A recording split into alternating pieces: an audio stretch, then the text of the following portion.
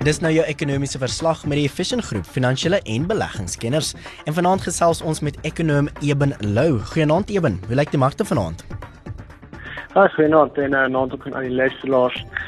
Wel, wêreldmarkte het relatief positief begin vandag, soos wat beleggers kommentaar en maatskappyresultate ingeneem het en die ekonomiese heropening in Europa en die Verenigde Koninkryk geanalyseer het.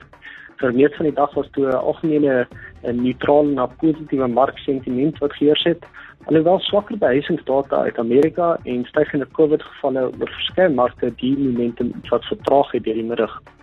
Asiatiese markte het sterker verhandel gedurende die dag, ten spyte van aangaande kommer oor die stygende COVID-19 gevalle en inperkings wat in sommige areas weer ingestel word. Die Hang Seng Index het 1.6% hoër gesluit, terwyl die Chinese Shanghai Composite 0.3% gestyg het en die Nikkei Index 2.1% bygevoeg het. Amerikaanse markte het ook aanvanklik 'n positiewe dag gehad, danke aan beter as verwagte maatskappyresultate van sommige van die kleinhandelaars, terwyl as 'n loopie in die groot tegnologie-aandele nadat hulle gister in die rooi gesluit het.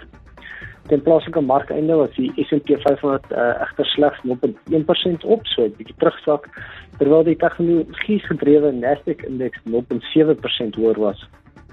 In Europa was die opbrengste iets wat meer gemeng. Die Duitse DAX-indeks was basies onveranderd, terwyl die Franse indeks 0.1% laer verhandel het en die FTSE 100 0.1% hoër was.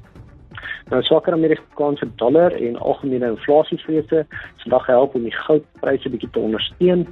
Die prys was ongeveer 0.1% hoër hierdie dag en het teen plaaslike markeinde op $1,867 per ons verhandel, terwyl olie 0.5% teruggesak het en verhandel teen $69.13 per vat.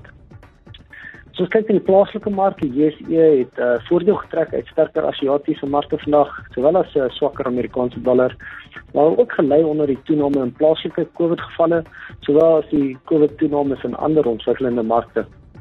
Na 'n baie sterk opening vanoggend, blyk dit of hierdie negatiewe invloede al hoe meer prominent geraak het hierdie dag. En het die alle aandele indeks op die ou basis onveranderd gesluit op 67.255. Finansiële maatskappye het 0.6% bygevoeg vir die dag, gevolg deur die hulpbronsektor wat 0.2% bygevoeg het en dan nywerheidsaandele wat 0.25% verloor het.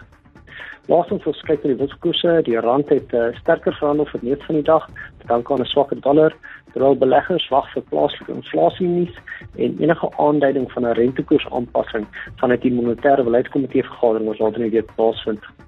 Die rand verhandel tans teen R14.03 teenoor die dollar, R19.90 teenoor die pond en R17.12 teenoor die euro. En dis dan dit van my kant af.